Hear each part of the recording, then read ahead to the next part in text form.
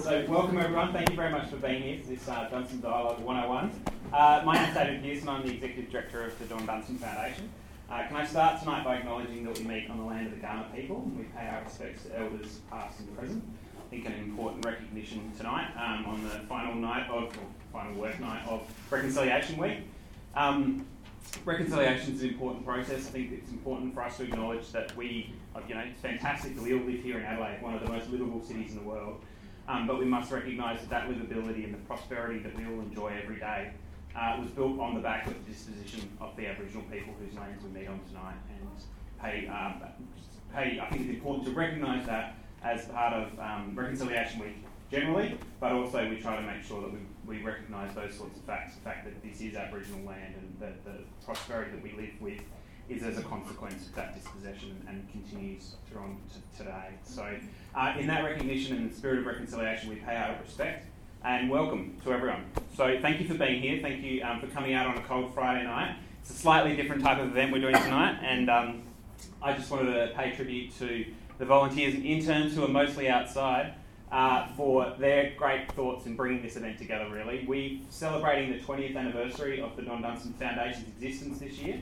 We're also commemorating 20 years since Don Dunstan himself passed away. And we thought, what a great way to do on a Friday night with some pizza and some drinks. And I'm sorry there's no booze here, but we just decided to take a slightly different approach with this event. So for those who come to most of our events, we've kind of set a tradition of adding booze to them recently, so there was apparently a few complaints outside. But just want to acknowledge that thank you for being here, all the great people outside mostly who've come up with this idea for the event tonight. I think hopefully we're in for a bit of a treat. If you didn't get a raffle ticket, make sure you do let outside or see Viv at the back of the room who's waving her hand. She's got those, because there'll be a raffle draw at the end of the night for a copy of the book, which you can also purchase at the end of the night. We were going to show, apparently, an emergency evacuation procedure video, but one of the benefits of being the Executive Director of the Foundation is I can say, look, let's just insert some common sense. If there is a fire or any very unlikely event of an emergency, please get out of the building and use the emergency exits, not the elevator. Didn't mean to show the 2-minute video to tell you that. And please do follow the instructions of the volunteers and those sorts of things. But the toilets are outside, you can follow the signs. Could I ask you to please turn your phones to silent, but do feel free to use them. We're using the hashtag Dunstan Memories, so please feel free to share your thoughts and things like that on social media during the event. But enough gas bagging from me. I will introduce you to our speakers and panellists tonight. So I'm really excited that we've got Dr. Paul Senchuk here. He's an Associate Professor in the Department of History at the University of Adelaide, and his latest book you can find outside, The History of South Australia, includes a great chapter titled The Dunstan Decade.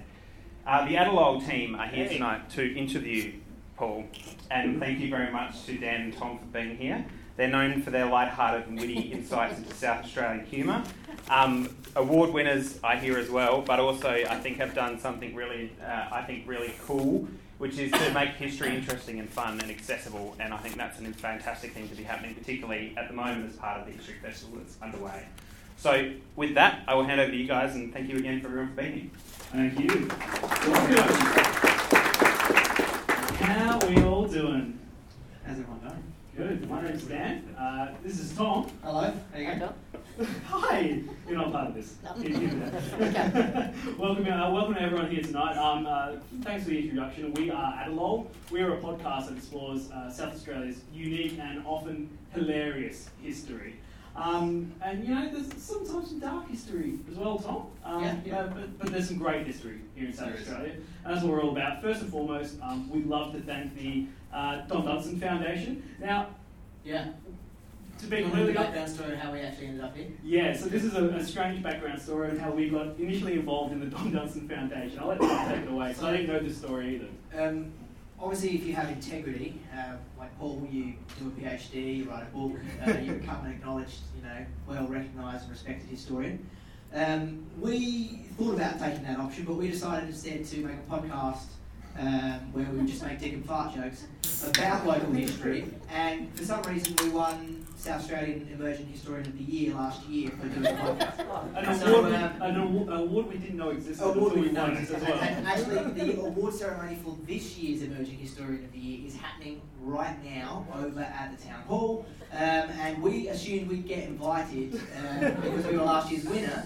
But I think they've actually listened to our podcast since we won the award, and they're like, yeah, okay, those guys are not coming back. So tonight is the last night that we will be the 2018, well, we'll always be the 2018 Emerging Historians of the Year, but tonight's the last night that we will be South Australia's Emerging Historians of the Year.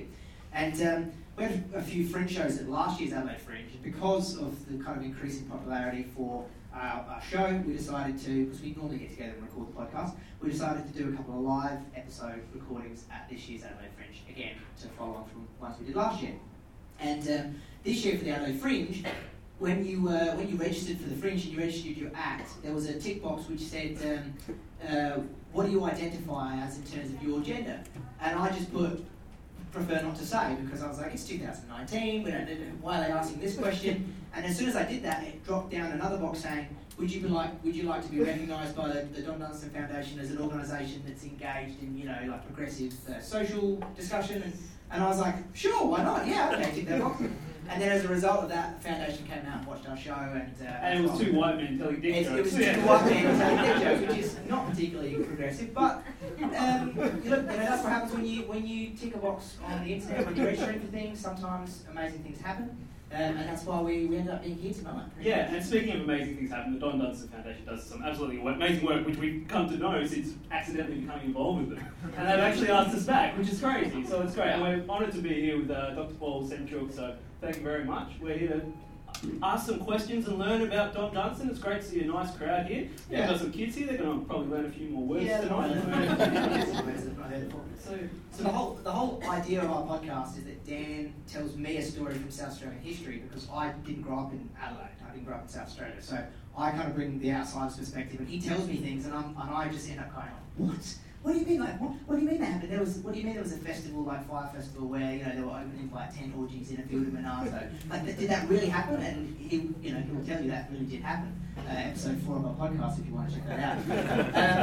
What do you mean there was a tsunami and a great man called Don Dunstan held back the tsunami with his bare hands? Surely that didn't happen. And if you listen to the podcast, you find out that did happen. And we'll probably cover it again tonight.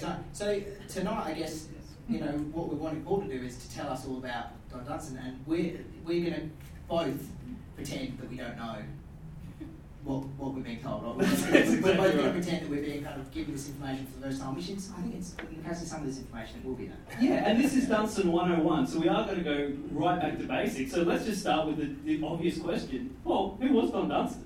What did he do? Crikey, that's a big question. Well, we're going to ask the audience to give us some questions as well. Yeah. I think our original plan was, if you've got something that you want to know about Don Dunstan or about Don Dunstan's policies, that you could, are we going to allow them to shout it out? I know we're allowed on the mic. Do we have some written down? And we won't answer them right now, but we'll collect them now, and then through the evening, hopefully we'll address them. Brilliant. So is there anything that anyone particularly wants to know about Don Dunstan or the Dunstan's era? Yeah, like I said, who was he?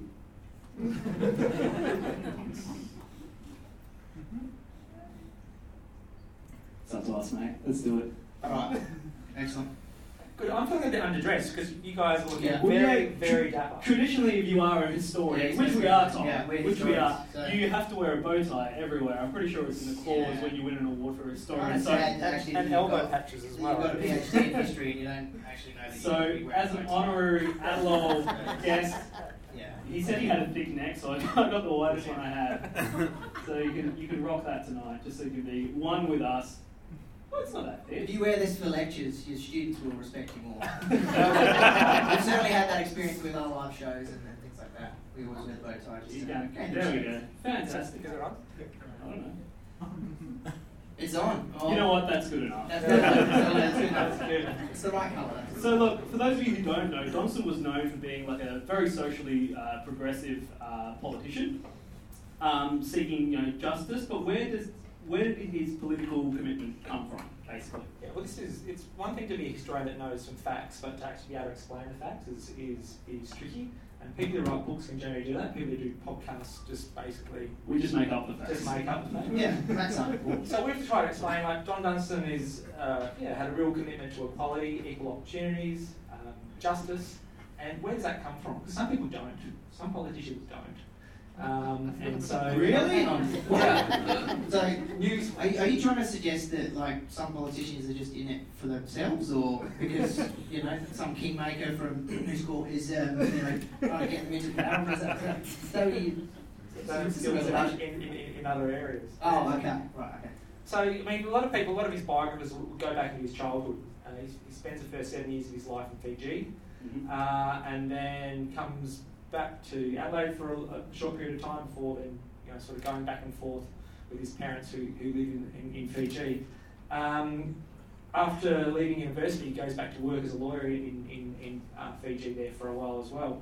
And so a lot of his biographers look at that time when he mixed with sort of, I suppose, the British people, the colonial elite, as well as I'll call it at the time, the coloured, and the sort of ethnic minorities within Fiji. And as a boy, he sort of accepted people on equal terms. They were just human beings, and he basically played equally with them. And it then sort of rubbed him up the wrong way when he sees inequality and racial inequality and injustice once he's coming back to Adelaide. So that's one way that biographers have tried to explain where his social justice principles sort of come from. But it's also who he reads, it's who he studies when he's at university. He studies history and politics. Good choice. Yes, I think Latin as well, classics. Bad choice. He was terrible at maths, but really good at the humanities. So he's reading the big books, he's thinking deeply about human ideas, and getting a chance to discuss it with like-minded individuals while he's at university. So he joins the socialist club, the Fabian Club, when he's at university, and sort of goes from there. And when does he end up entering state parliament? How does that kind of come about?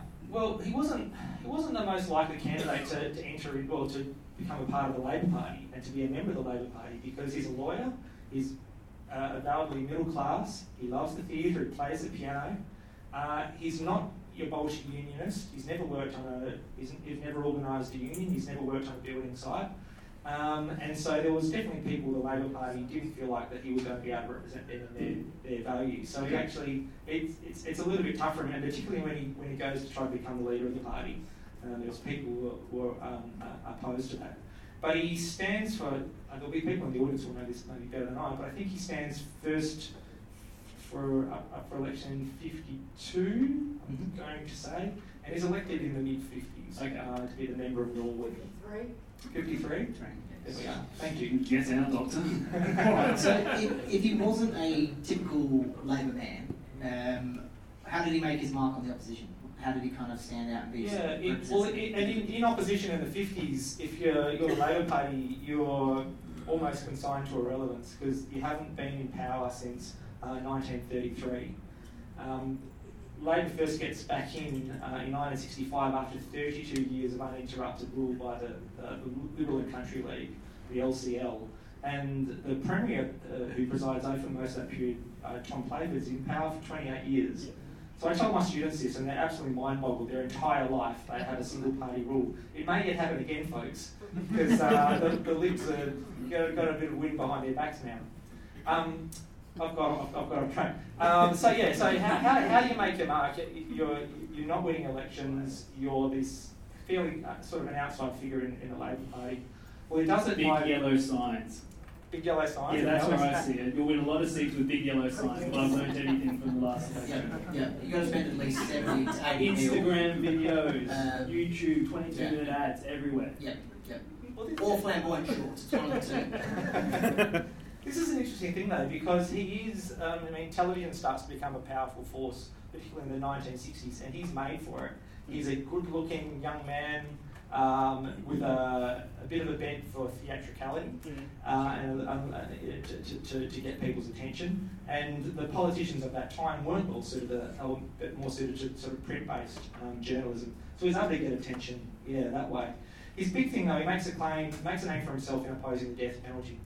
and takes intersects and interjects into a debate about the death penalty, the supposed execution of an Aboriginal man who was convicted of killing and raping a young girl.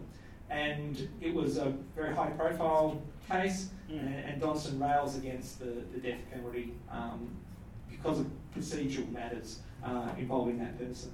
Yeah, and just I think obviously because it is Reconciliation Week, and I was doing a bit of learning this week, the amount of work and intervention he did in sort of Aboriginal affairs was absolutely astounding. Like, can you tell us a little bit about that? Sure. He always had in the 50s and the 60s, again even in opposition, had a commitment to equality and justice for Aboriginal people. And at the time, it was all about assimilation. That Aboriginal people had to shape up and shape out to be like white people. And it was about accepting Aboriginal people on their own terms, seeing where they're coming from and asking them to stop being like us. And maybe able to try to accommodate them in society. So he was, when they eventually gets into office with the Labor Party in '66, one of the first bits of legislation that comes through is the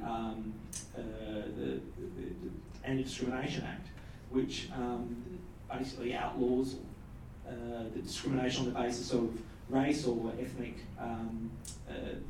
background. Yeah, absolutely. Fantastic work.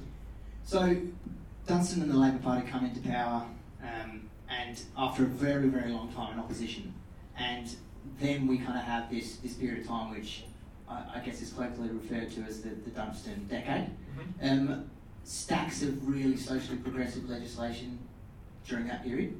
Can you kind of highlight some of the key reforms, the key legislation from that period that really kind of shook things up? I can. Again, that's a huge question. What I'll start with is probably the reform that was most important in helping him achieve things was getting the state's electoral laws overturned or reformed. The thing that kept the Labor Party out of power for 32 years was not the fact that they weren't popular. In 2 or 3 elections, they actually won the popular vote. More people voted for them than against them. But because of the way in which the seats were distributed around South Australia, it meant they never had a chance of forming government. So by 1965, there was actually twice as many seats in rural electorates than there were in city electorates, even though the city had twice the population of rural areas. Now, the rural people traditionally voting in a more conservative manner were the supporters of the LCL. So, yeah, and so Dunstan, through basically because the building of Elizabeth on the rural fringe of the northern in South Australia, that puts a lot of urban workers into the seat of the Barossa, a country seat, and it allows that to change hands to Labor in 1965, and that was the one way sort of Labor gets in power after 32 years. So you're saying all the incredible progress and all the incredible achievements, we've got Elizabeth to thank for that. Yeah, absolutely. City of Playford, yes. That's right. They often cobble on a flat, but that's really good. I wish I put that line in my book. That's a cracker. Look this up, man. So unfortunately, he doesn't. The Labor never dominates and never has power in the upper house, and it's the upper house that's every time they try to propose ways of changing the electoral act and the way the electorates have done, the upper house keeps rejecting it. So it actually takes an LCL government, which is in power from 68 through to 70, to do that. And basically Dunstan shames them into doing it, because in the 1968 election, Labor won 52% of the primary vote, 54% of the two-party preferred vote, and yet they actually lost seats and were thrown out of government. And Dunstan just basically shames the LCL leader at the time, Steve Hall, into saying you have to change the way in which these seats are distributed. Was there obviously there must have been some willingness and some recognition from the other side that it was the fair and the kind of the democratic thing to do at that time? Yeah, and Steve Hall and his Attorney General, Robert Milhouse, were, I suppose, small L liberals in that sense. I think they could see that it was grossly unjust, the way in which people were voting and Labor's not able to form government. He must have known when he made that change to the Electoral Act that he was going to be voting himself out of government. And in fact, the LCL kind of implodes over that issue. He ends up forming sort of his own faction within it. There's a few people nodding, which is good.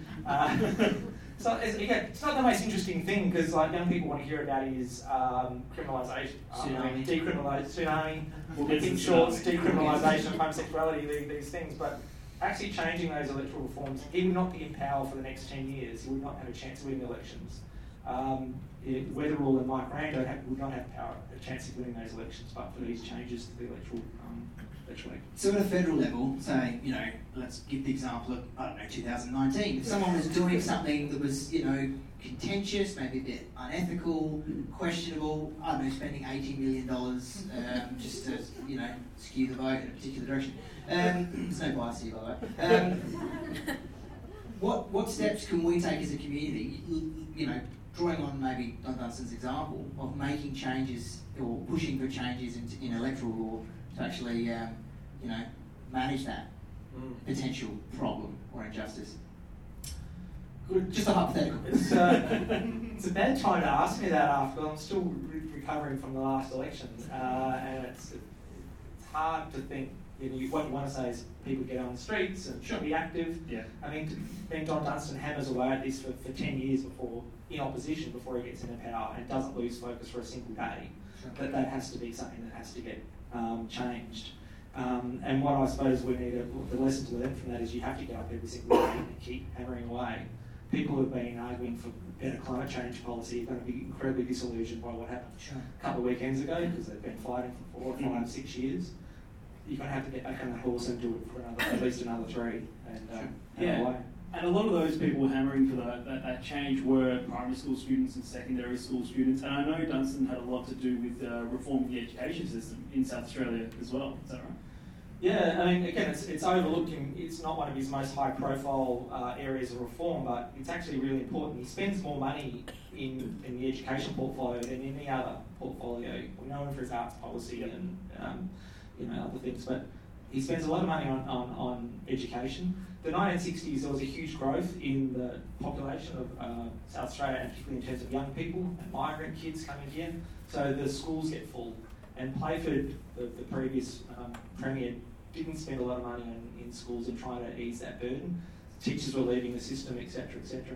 So one of the first things that Dunstan does when he's premier is place resources in that area, decreasing class sizes, putting teachers' aides into the schools. But then also goes about reforming what's being taught. He brings in, he allows the introduction of sex education into schools. Cool. He makes it no longer. I'm glad for that. I learned a lot of things from year 7. Yeah.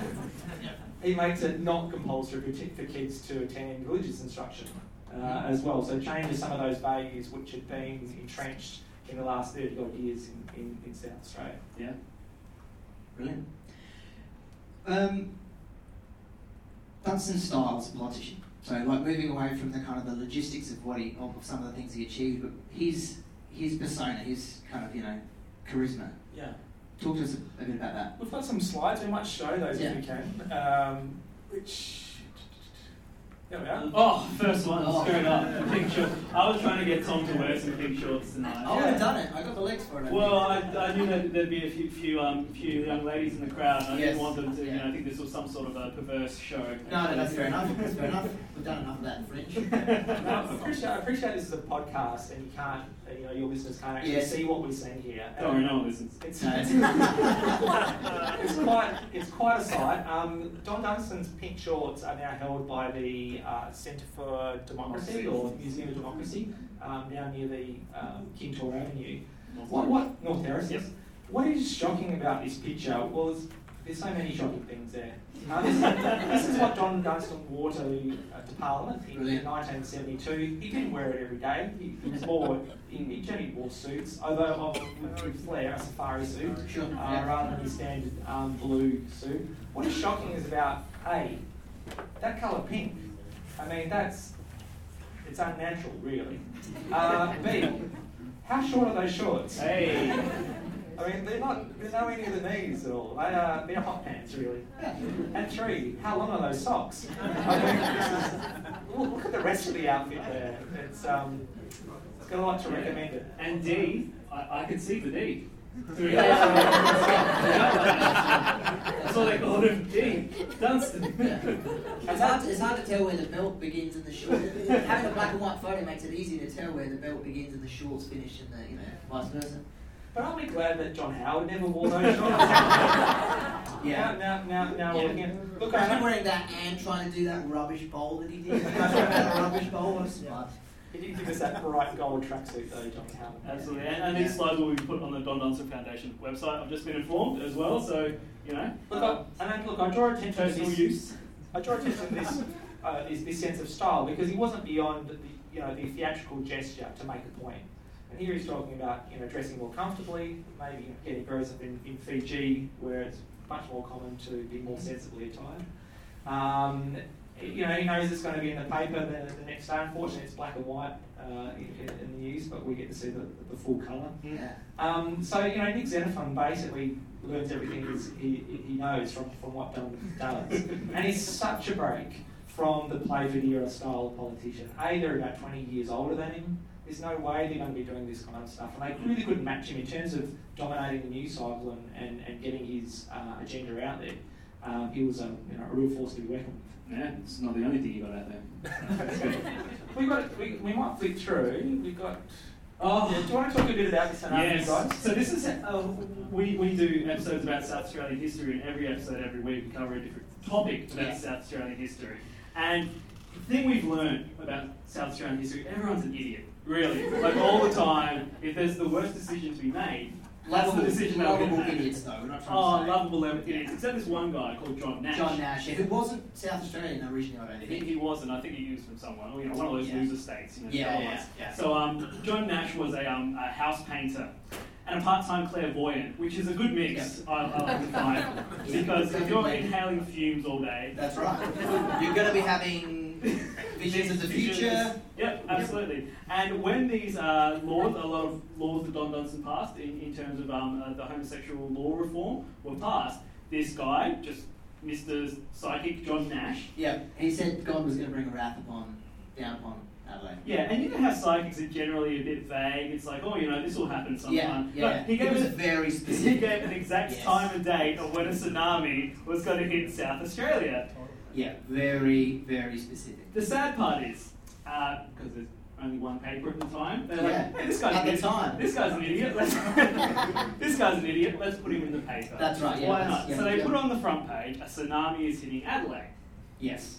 So people who can't read English that well or can't read between the lines, language, kind of see this and freak out. They're like, January 1975 at 12 o'clock or whatever it was, a tsunami is going to hit. Yeah. To wipe off, he described Adelaide as the new Sodom and Gomorrah, so it needs to be wiped off the planet. Yeah, so all these immigrants start selling their homes.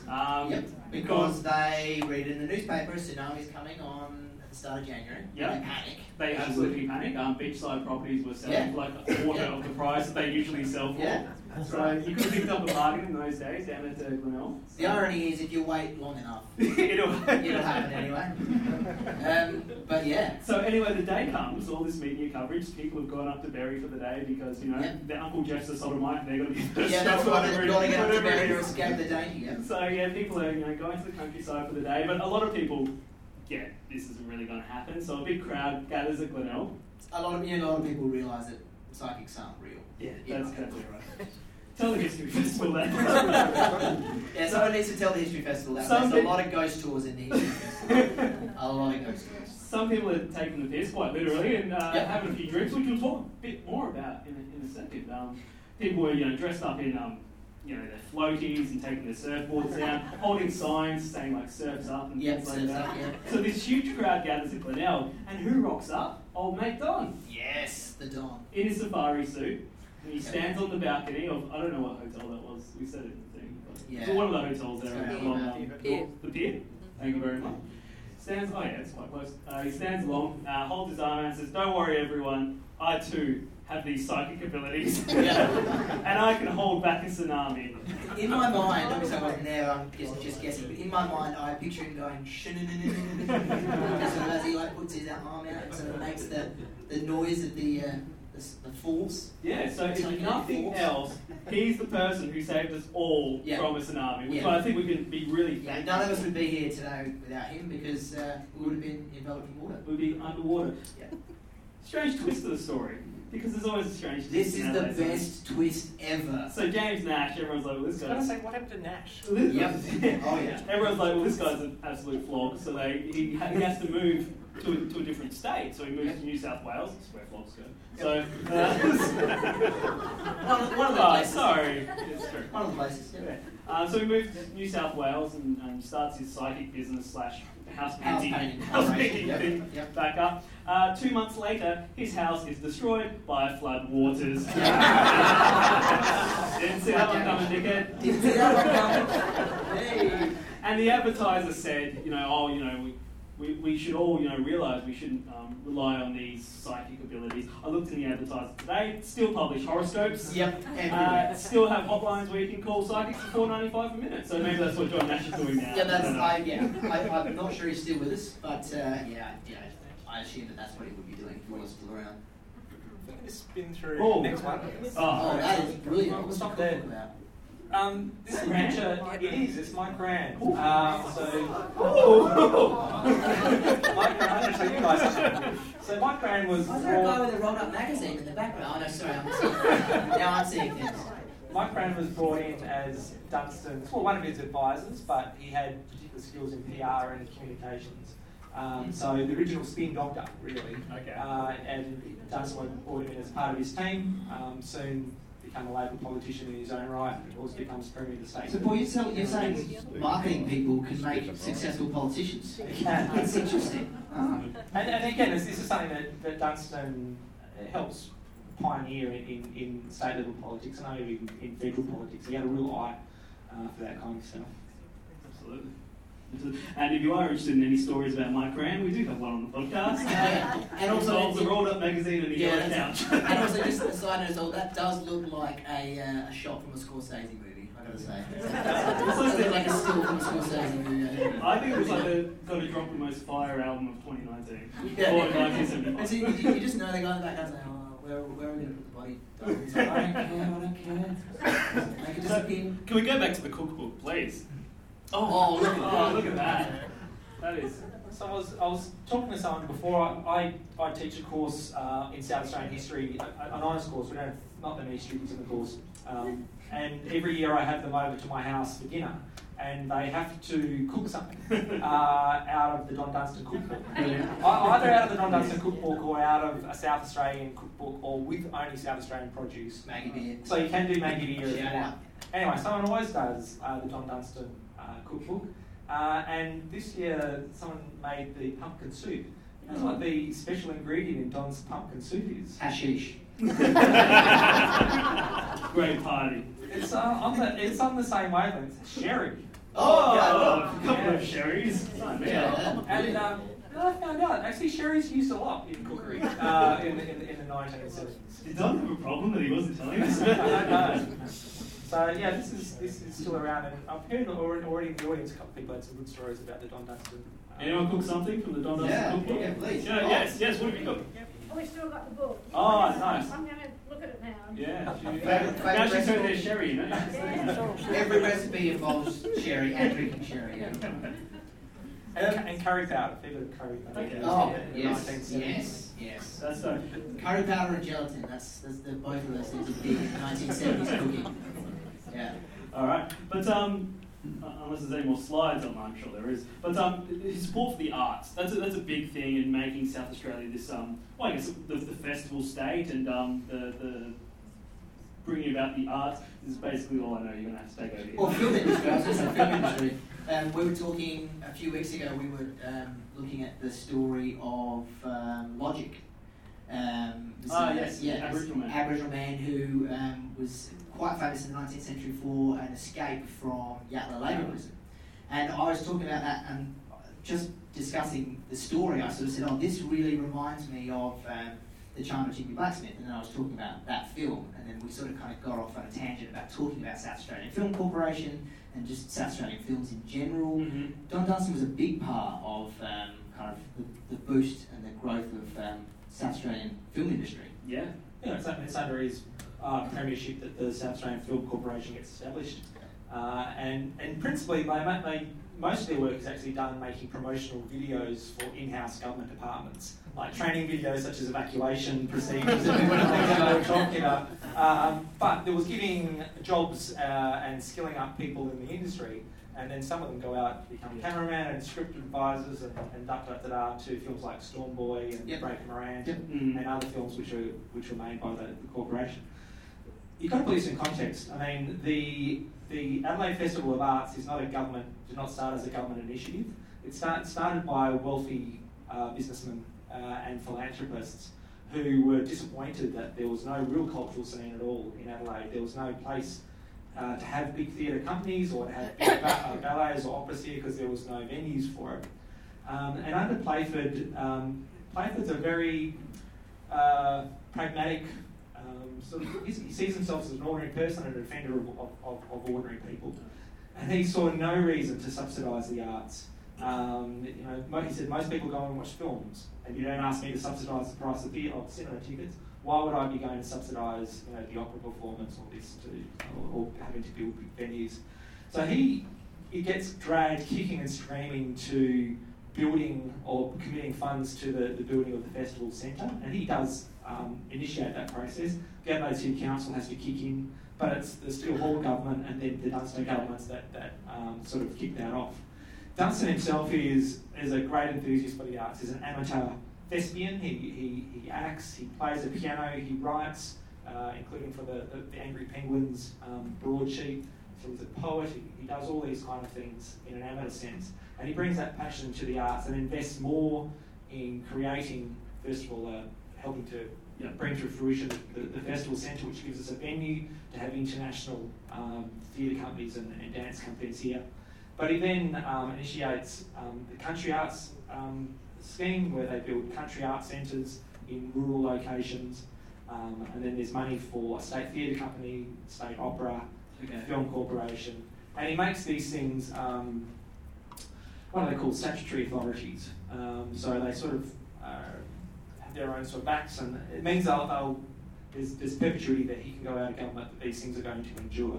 Awesome. So he sets up that legacy, and suddenly Adelaide becomes a place where people in New York and Berlin and London know about, because we're putting on these amazing arts festivals and have amazing companies here. And still to this day known as the Festival State. Absolutely. So yeah, if it weren't for him, we wouldn't have these wild and wacky fringe shows where literally a show this year was a man painting a picture with his penis. Picasso. So yeah, how many people did you get that gift on? Just your mum, Dan. All right, moving on. But look, there's one thing. We were at the Burnside Library, librarian last week, as you have to say in Burnside. Lots of Labor voters on that side. I didn't wear a t-shirt. Library last week, talking about the history of Burnside, which is fascinating. Side note, they're not better than anyone else. They're just absolute flogs. But just as much drama, intrigue, and wild and wacky things happening in Burnside as everywhere else. But I picked up this book, and it was called The Salisbury Affair. And at first I thought it was Vogue and erotica. That's really nice. Don't tell Dad I'm cheating on him with Mick. I'm going to take away my ISIS or whatever. So that's what but it wasn't. It involved Don Dunstan and the police commissioner at the time, Harold Salisbury, towards the end of the 1970s. Yeah, still got off to it, to be honest with you. It wasn't easy. That's a weird. The executive's laughing at something. We haven't been fired yet. I won't be using that line in my next book. Look, Dunstan actually has a real difficult relationship with the police throughout his whole... Who doesn't? Who doesn't? I understand it. It goes back almost to... Can I tell quite a long story about explaining the Salisbury Affair? Absolutely. So, one of the key catalysts for homosexual law reform in South Australia was the murder, really, of a university lecturer, Dr. George Duncan, in the Torrens River, just near the university, in 1972. And it was alleged that it was members of the vice squad, some police officers, that were actually led to his drowning, either bashing him and then throwing him into the river, and that leads him to be deceased. So there's a pursuit of the police. 3 members of the squad are actually refused to answer questions about it, and then subsequently resigned from that. So fast forward through to some Vietnam protests here during the Vietnam, the moratorium marches, etc., etc. The biggest protest that took place here in South Australia happened at about 3:45 in the afternoon, and the plan was to blockade or block up the intersection of King William Street and North Terrace. So it was going to cause a massive disruption. 5,000 of people occupying that space. Dunstan, Which is half the population of Adelaide at the time. Yeah, Dunstan's originally he's anti the Vietnam War himself, and the Labor Party was broadly against the war. But nevertheless, he didn't think it was such a great idea to be causing such a public nuisance, and sort of distanced himself from the protesters. Nevertheless, once it's planned this is going to happen, he asked the police not to do anything about it, to basically let the protest peacefully, cause a disruption and let it go. Makes sense. Well, the police officials don't listen to him, and they end up having a mass arrest. There's 130 people arrested, there's violence, it makes the news around Australia. And again, sours his relationship with the police. Fast forward again until, I think it's 1978, when a journalist alleges that the police special branch is keeping dossiers or files on activists. Yeah. So basically, like ASIO used to spy networks. It's alleged that most of those files are on left-wing people. Okay, so Vietnam protesters, all of the Labor Party politicians, union officials had a file on them. Very few of people on the right. So Dunstan asks the Commissioner of Police, "Are you keeping secret files on people?" And he denies it. So Dunstan goes back and tells Parliament that these things don't exist. There's then a Royal Commission on Espionage, which gets... They wouldn't lie, would they? Which then is happening at the same time, and again Dunstan gives advice based on what he was told by the Commissioner of Police that there is no special files being kept. This is not true. So he again then lies to the public as part of that inquiry. Now it subsequently comes out that there was secret files being kept on people. I, for one, am shocked. Yeah, and that the Commissioner of Police had lied about it, and he subsequently says, "Well, listen, you aren't the authority. I take my authority from the Crown, effectively from the Queen, I suppose, not of the government of the day. I have to remain above politics," and that was his justification for lying. Dunstan then says, "Well, actually, I'm going to sack you now because you have led me to mislead Parliament. We can't have you doing that." And I think, do we have a photograph of that next one? There we are. Oh, look at that. That was a protest organised by the Liberal Party, which has now been called the Liberal Party. The LCL transformed to the Liberal Party in opposition to that. 10,000 people roll up the streets and call for Dunstan's head, basically saying that he's got something to hide. This is why he's trying to get rid of the Commissioner of Police. And Adelaide's establishment, the Conservative establishment, rallies around this, caused a great deal of stress for him. It led to a book being written about him, and probably hastened his health problems and his eventual resignation in 1979. Absolutely. I hope I told that right. Yeah. So he wasn't a communist then. Yeah, well, this is really interesting because because of his social progressiveness, he looked like a communist, and people kept trying to call him a communist. And the Labor Party... People know communists aren't that socially progressive, right? They're all aware, I guess they weren't aware of that. It's a little more into... What does a communist look like? Yeah. Well, some people thought they looked like Don Dunstan, and some people thought any Labor union that was associated with the Labor Party was going to be sort of a communist front. And there was, in other states, accusations that Labor Party officials and Labor parties were actually communist fronts or had been overtly influenced by the communist elements, had led to the breakup of and the splits within Labor parties. That never happens in South Australia. The Labor Party here is always able to prove an arm's length distance from communists. And so that charge never sticks. What they do attack Dunstan for, maybe more so than being a communist, was for his theatricality, his sexual practices, and claims that he was being sort of corrupt in looking after friends and mates. And that's what it was the subject of another book at the end of his political career. Yeah, absolutely. But what's a great politician without a bit of that? So look, he had some great reforms, as we know. Arts, decriminalisation, all of that. But he had this idea, which I found about, was building a new city from scratch somewhere in South Australia. Why didn't it happen, and why can't we go there? Yeah, you're going to have to sell us on this book. Yeah, because we're pretty much on board with everything that Don Dunstan was going for, but building a new city, an entirely new city at Monarto. Yeah. What's all that about? Well, this was one of his quite substantial policy missteps. At the start of the 1970s, again, there's this huge population growth going on in South Australia, and sort of uninterrupted since World War II. There's this feeling that this population growth is going to continue, and that the resources in Adelaide, given that we're bounded by the sea and then the hills, we're not well set up for taking this extra population. So he was advised that it would be a good idea to decentralise, to move people out of the cities into other areas, and he thought of the idea of building a brand new city called Monarto out about 80 kilometres away, near Murray Bridge, I think, from memory. Would it need a freight airport? Is that something? One guy gets it, I don't know. There's a proposal to build a freight airport. Oh, is it? Yes. Didn't go anywhere either. Yeah, that's not the best idea, is it? So look, the Commonwealth Government's committed funds to it, the state government committed funds, land was purchased. It meant the compulsory acquisition of people's farms, which did not, it upset a lot of people, as it does when someone comes and takes your home. He sold it by saying we're actually going to move a lot of government departments out to Monarto, and that a lot of people felt good about that. But except the people who were in those government departments who then protested vociferously, so his own bureaucracy was fighting against it. Look, it's just Monarto. It's not like we're asking him to move to Port Adelaide, is it? We're in a news call paper, I don't know. So, I mean, in the end, by the end of the 70s, I mean, the population doesn't increase in the way that it was going to.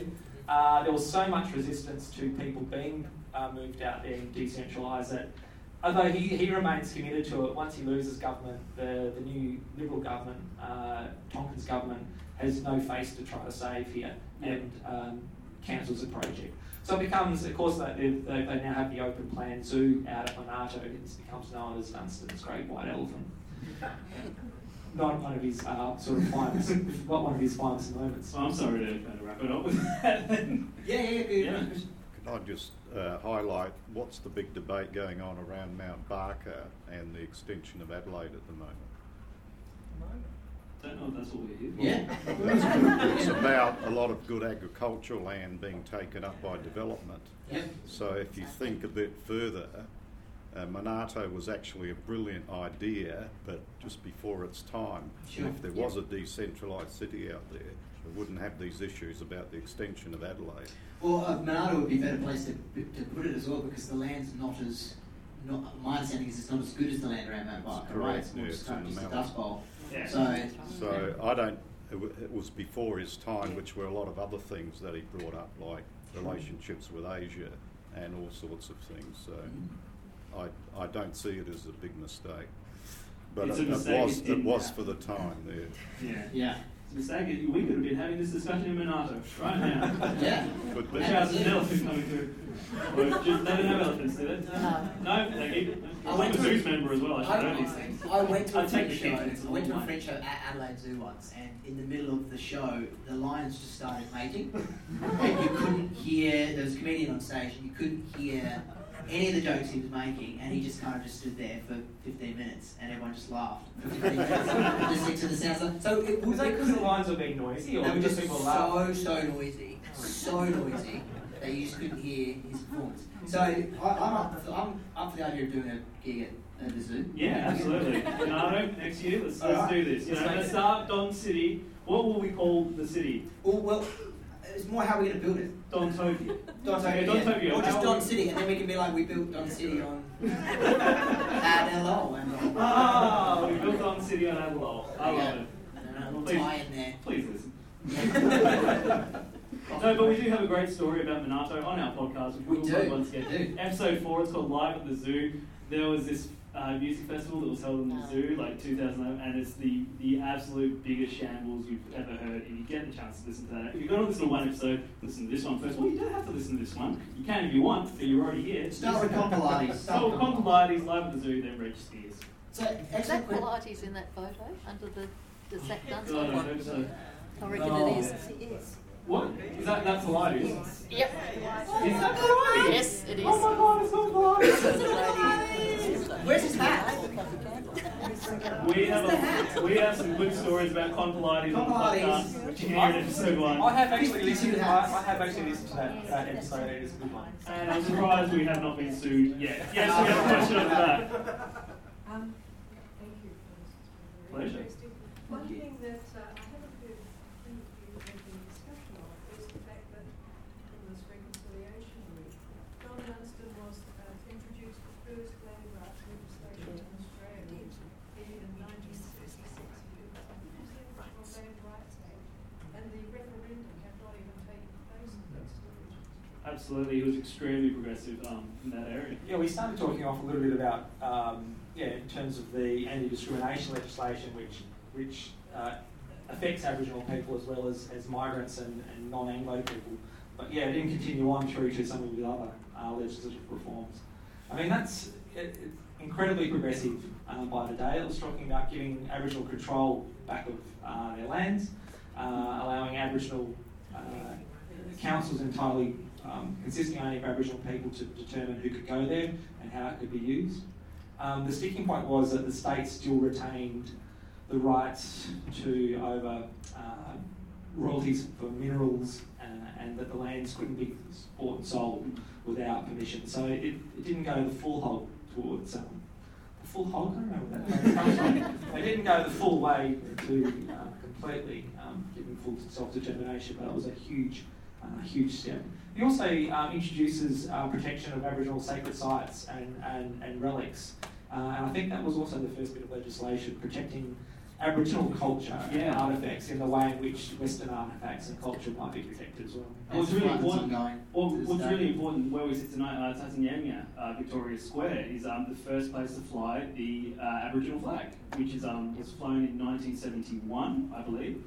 And it was the first place to fly even before it was recognised. It wasn't actually recognised as a flag until 1995, but we were flying it long before anyone else. And even to this day, they're still trying to have it. They're still fighting to have it flown off Sydney Harbour Bridge. The other, I'm going to take over a little bit here. The other thing we haven't really touched on is advancement of women during the Dunstan decade and what kind of legislative changes and social changes that he was and his governments. We always talk about Dunstan, but he had very capable ministers and some very good people working for him in the areas of trying to foster equality between men and women. My mother, when she got married, had to retire, as married women did. And one of the first bits of legislation he introduced when he was Attorney General as part of Frank Walsh's government in 1965-66 was a Public Service Act, which meant that women did not have to resign from their jobs upon being married, and also brought in equal pay for equal work for women in the public service. This didn't extend to the commercial private enterprise, but it was assumed that the private enterprise would follow suit because of the conditions given in the public service. So very important, and helped retain teachers, particularly female teachers. Then you go through and you have a Sex Discrimination Act, which comes in 1975, which protects people on the basis of their marital status or their gender. They can't be sacked or they can't be discriminated against, which is very important, and again, earlier than other places in Australia. He brings in the first legislation against rape in marriage, where men could no longer assert their rights to have sex with their wives without facing criminal prosecution. So lots of little sort of legislative reforms in these areas. There's huge debate about how committed he is to the advancement of women. Some people have sort of said he sort of dragged their kicking and screaming, and women's groups and women's organisation and the women's movement themselves were vocal lobbyists in terms of pushing that in that regard. And in celebrating Don, you need to remember that there's a whole bunch of activists behind the scenes that are pushing him in particular directions and to do good work. A lot of great work. Yes, sir. Do you mind removing that overhead and put something decent up? Back to Don's pink shorts. Yeah, come on. There we go. What else we got? Okay. There we go. Yeah, hello. Yes, you got a question. Yeah, we're up to the point where we're taking questions. Yeah. Yeah, let's do that. There was also consumer affairs. Yes. Would you just repeat that? A key thing which Duncan was involved with, or his government was involved with, was consumer affairs. It brings in a Commissioner for Consumer Affairs, I think, isn't it, to protect the rights of consumers. Following on from some of the reforms that are happening in America as well in that space. So he's the reason I can go to Harvey Norman and return my faulty toaster. Yes. Yeah, sweet. You broke yourself. Yeah. You know you did it. Or ring up Telstra and be on hold for 3 days and then say I'm going to change and actually do something. And have the right to complain about And have it. the right to complain about it, yeah. Cool. This one. So I'm just thinking at the same time in Dunstan, South Australia, with these sorts of social reforms, there was Gough Whitlam at a federal level who really was far less successful even before the crisis, the supply crisis. His government was a bit of a shambles. So what sort of differentiated the two to allow one to be so successful and one to, by many measures, be a bit of a failure? Do you guys want to answer that question? No, because I am not smart. If anyone hasn't figured that out yet, you're not smart. I don't know how I feel about Whitlam being described as a failure, but all right. That's my only comment, Paul. Good comment. So it's a good question. I think Dunstan is given a fair bit of rope because of the 32 years of Conservative rule before him. There's a lot of pent up frustration, and we've lagged we're now so far behind that people are willing to go on a bit of a journey with him. Even at the time, though, I mean, he wins a series of elections, but not landslides. He finds it pretty tough, even with his own party. Again, when he became leader of the party, he wins by 1 or 2 votes in the party room. He's not universally loved. And he's much more, I think, celebrated now than he was at the time. I mean, people found him, and what the government was doing pretty hard to take. Whitlam comes a cropper, I think, mainly because they We were there. Yeah. We loved him then. I'm sure, look, of course, a lot of people loved him then. The fact you're here today, I think, suggests that you would have been the type that would love him then. But I think, he's grown more lovable as a public in general. Definitely, if you read the Advertiser and the way in which he's memorialised now, compared to the way in which they wrote But about even him in then, the he was 1970s. so far ahead of the rest of the politicians in Australia. Oh, yeah. Every other state followed South Australia. We had first in so much in legislation, consumer affairs, rights for people. He led the way on that, and that was his personal leadership. Yes, absolutely. Yeah. In terms of the Whitlam, how does Whitlam implode? Well, there's a lot of money at stake at the Commonwealth level, and people were convinced that money was being badly misspent. He has ministers that are getting involved in scandals, so there's a whole bunch of things that his government looks odious. So that was two of the different comparisons where Dunstan's surrounded by some very capable ministers that take some of his key portfolio and does good work. I think it's partly, if he had not spent, he was in power for a little while, and then he lost. In that time, he actually made sure that people coming in, like King as Attorney General, were key people. So he selected the people, in a sense, to be there. Whitlam didn't have it. It would be better for Whitlam had lost the double disillusion and actually come back afterwards. And I think Dunstan's lucky that he had that time for Phil Hall to set him up to govern. That's a really good point. Yeah. One question. Is Whitlam the chocolate guy? I'm my head here. Thank you. Yes, yeah. Coconut ruffles, that's it. Yeah, it's good. Quality product. More questions or comments? Yes.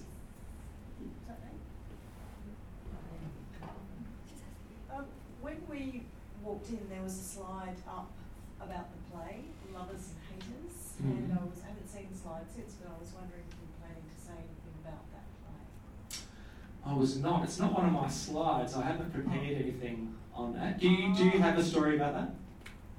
Yes, you do, because you've just given it away with those eyes. Please. Come on, bring back the microphone. There was a slide though, wasn't there? I think there was, yeah. It wasn't one of mine. Sorry, there's three. We've got three. Joseph's here. He had one job tonight, which was to show the emergency video. And we took that away from him. Now it's just Joseph's just sitting here hanging out. Is that it? No. Oh, okay. Do you have, can you tell us, enlighten us a little bit? There was Oh, is that it? That's a million. no, there's heaps slides here. Can we make these available on the Don Dowson Foundation website? Yeah, we will make these available. I'm saying we, like I have some sayings. There's 127 slides on there. Honestly, we're going through all of them. What's this? There it is. There it is. Hey, it's got a hey. So Rob George and Maureen Sherlock wrote and directed this play for a festival, I'm thinking 12 years ago, around then. About 2008, I would guess. Okay, that's not bad guess. Says it on 12 years there. ago. Oh, sorry, I didn't see that. That's all. Can we see it again? And it was quite polarising, I think. There were some people who thought it was great, the event of the Toasters Festival, and others absolutely hated it. So, did anyone see it? No. Was it a positive portrayal of the Dunstan period, or was it negative? It was both. And that's why lovers hated it and haters loved it. There you go. That's why they every morning. Thought it was reasonable. I just noticed on with the drink in his hand, and he had a lot to do with just drinking reform in South Australia, which I am certainly grateful for. Yeah, what time is it actually? I was going to say, this is the one thing my students know about Don Dunstan, is he allowed them to get a drink after 6 o'clock at night. So South Australia is the last state, and lagging behind some 20 odd years behind some of the other states in terms of allowing the service of alcohol after 6 o'clock. So you have the famous 6 o'clock swill here. This is up until 1966. 66, I think, is when they changed the laws on this, where some of you might remember, knocking off at work at 5 o'clock, running to the pub, buying 6 drinks at once, and then drinking them as quick as you can before you turfed out. A tradition I still like to carry on to this day. Just extend it past 6 o'clock. Well, yeah. Why? We are pushed for time, and I noticed in the blurb for the play, it's mentioned something about love him or hate him, there will never be another politician like him, and I think that's a really powerful, fantastic appraisal of many aspects of his legacy. I just kind of want to finish, Paul, with a question, and this is probably too complex and difficult a question to answer, but in the world we live in now, post GST, the growing kind of power of the federal government, all these kinds of factors, how hard is it for a South Australian Premier to kind of make an impact in the same? I mean, obviously, if you're a failed walk in a box owner, it's pretty hard. But how hard is it for a South Australian Premier to make an impact on the national, on the global scale in the way it's gone these days? Stephen Marshall's certainly not on the way to Mr. Invisible. Oh, that's not who I was referring to. I was saying, if you're a failed walk in a box owner, it's hard to do, but that's neither here nor there. I wasn't referring to anyone specifically, just hypothetical question. It is. I mean, our politicians are saying we're hamstrung, we rely on Commonwealth government funds, and they're always cutting them.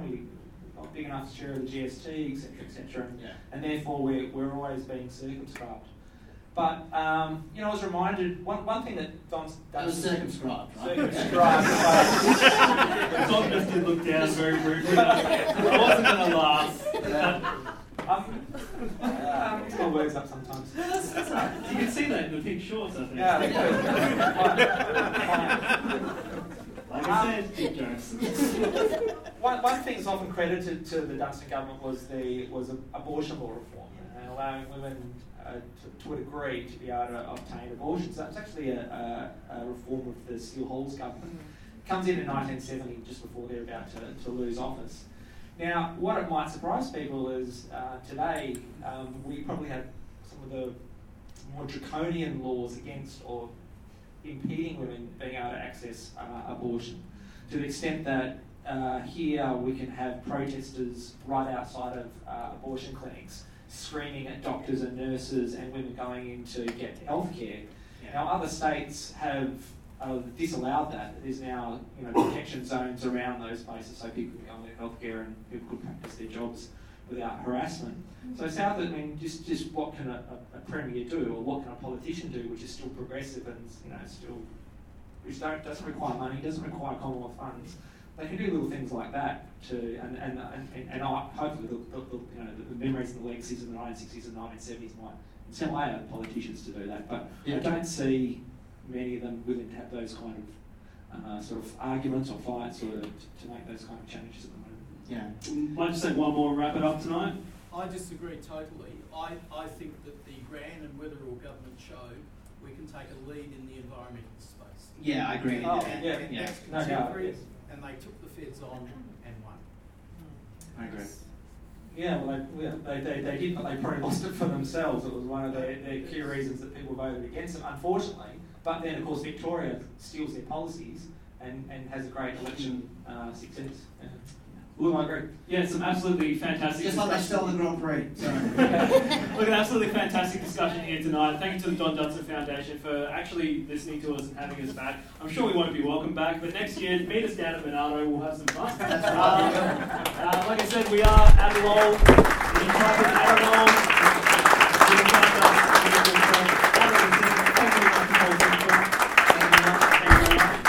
Yeah, big round of big round of applause for these guys. I think that was really interesting. Thank you, Dan and Tom. I think that we will have you back, but we will probably need to put a disclaimer on your podcast on our website to say whose views are being represented where.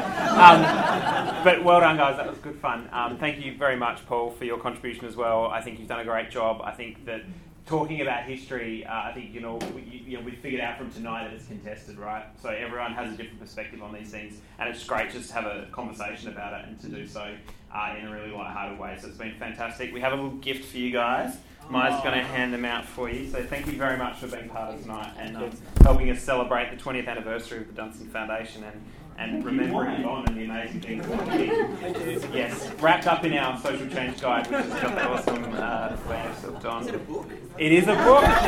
Don't worry, Paul, we can give you your book. I've got a copy for 25 out the back. Yes. 25? I can afford your signature, it's fine. So Paul's books are actually on sale outside for $30, which is $10 cheaper than you can normally find them for at the bookshop. So we encourage you to have a look at that on your way out and do look at that. We do have one of those books for you all now. So if you are in the raffle, we are going to draw that. Paul, you can have the honours of drawing it out. Get your tickets ready, everyone. So it's red, that's appropriate. Red B04. Who got it? Come on down. Maya's got the present for you, so you're the copy of the book. So, thanks again for being here. Can I acknowledge, I guess, that we're part of Flinders University tonight, and thank you for support. Who was it? What was the number? Red B04. There you go. Somebody else has got that. I think all red B04s. Thank you. You've got two. No. These are hard audience, these guys. So no. What's the B04? He doesn't wear theatre. So yes, I'm just going to do a couple of quick thank yous. So thank you to Flinders Uni for hosting us tonight. Flinders also have the Dunstan collection, which is worth a look at down at Flinders Uni. Thanks to Tony and Marks for supporting the food tonight. I hope you enjoyed it. There's still a bit more out there, so please have a bite before you leave. Can I please thank our longest serving volunteers of the Dunstan Foundation who have been involved since the very beginning of the foundation. Viv and Vince are sitting up the back and probably looking very embarrassed right now. So thank you guys.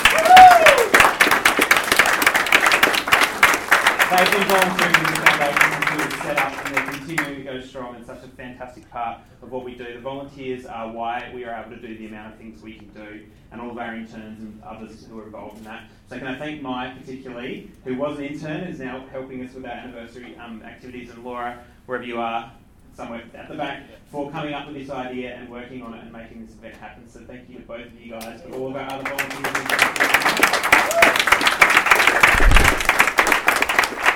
If you're interested in Dunstan Foundation history and the organisation and the history of John Dunstan and things that he's done, you'll find more information on our brand new website that we launched about a couple of weeks ago. We're doing an oral history project as part of the 20th anniversary activities. So Alison Murchie and Deborah Garda here tonight as well, who've been part of that process. So please feel free to stick around tonight, talk to these guys, talk to our oral historians who are part of what we're doing. Of course, there's one other thing that I wanted to mention, so that, more information about the oral history project on the website. We're launching a design competition as part of the Don's party that we're having at the end of the year. So we're going to have a big cocktails event at Collingwood Town Hall to celebrate 20 years of the foundation and recognise 20 years since we lost Don. So put it in your diaries, and we'll hopefully, the details are on our website, but it's in October. And yes, if you know anyone who's interested in design work, we want to get a young person who's sort of beginning of their career to help us with that, so please share that one around. Also, we've got a huge amount of events coming up over the rest of the year, and one of the things we wanted to do is say thank you to everyone who came tonight, is to send you all a free ticket for the Thinkers and Residents Oration, which is Thursday, 2 weeks' time. So we'll send you the code for a free ticket on Monday. Yep.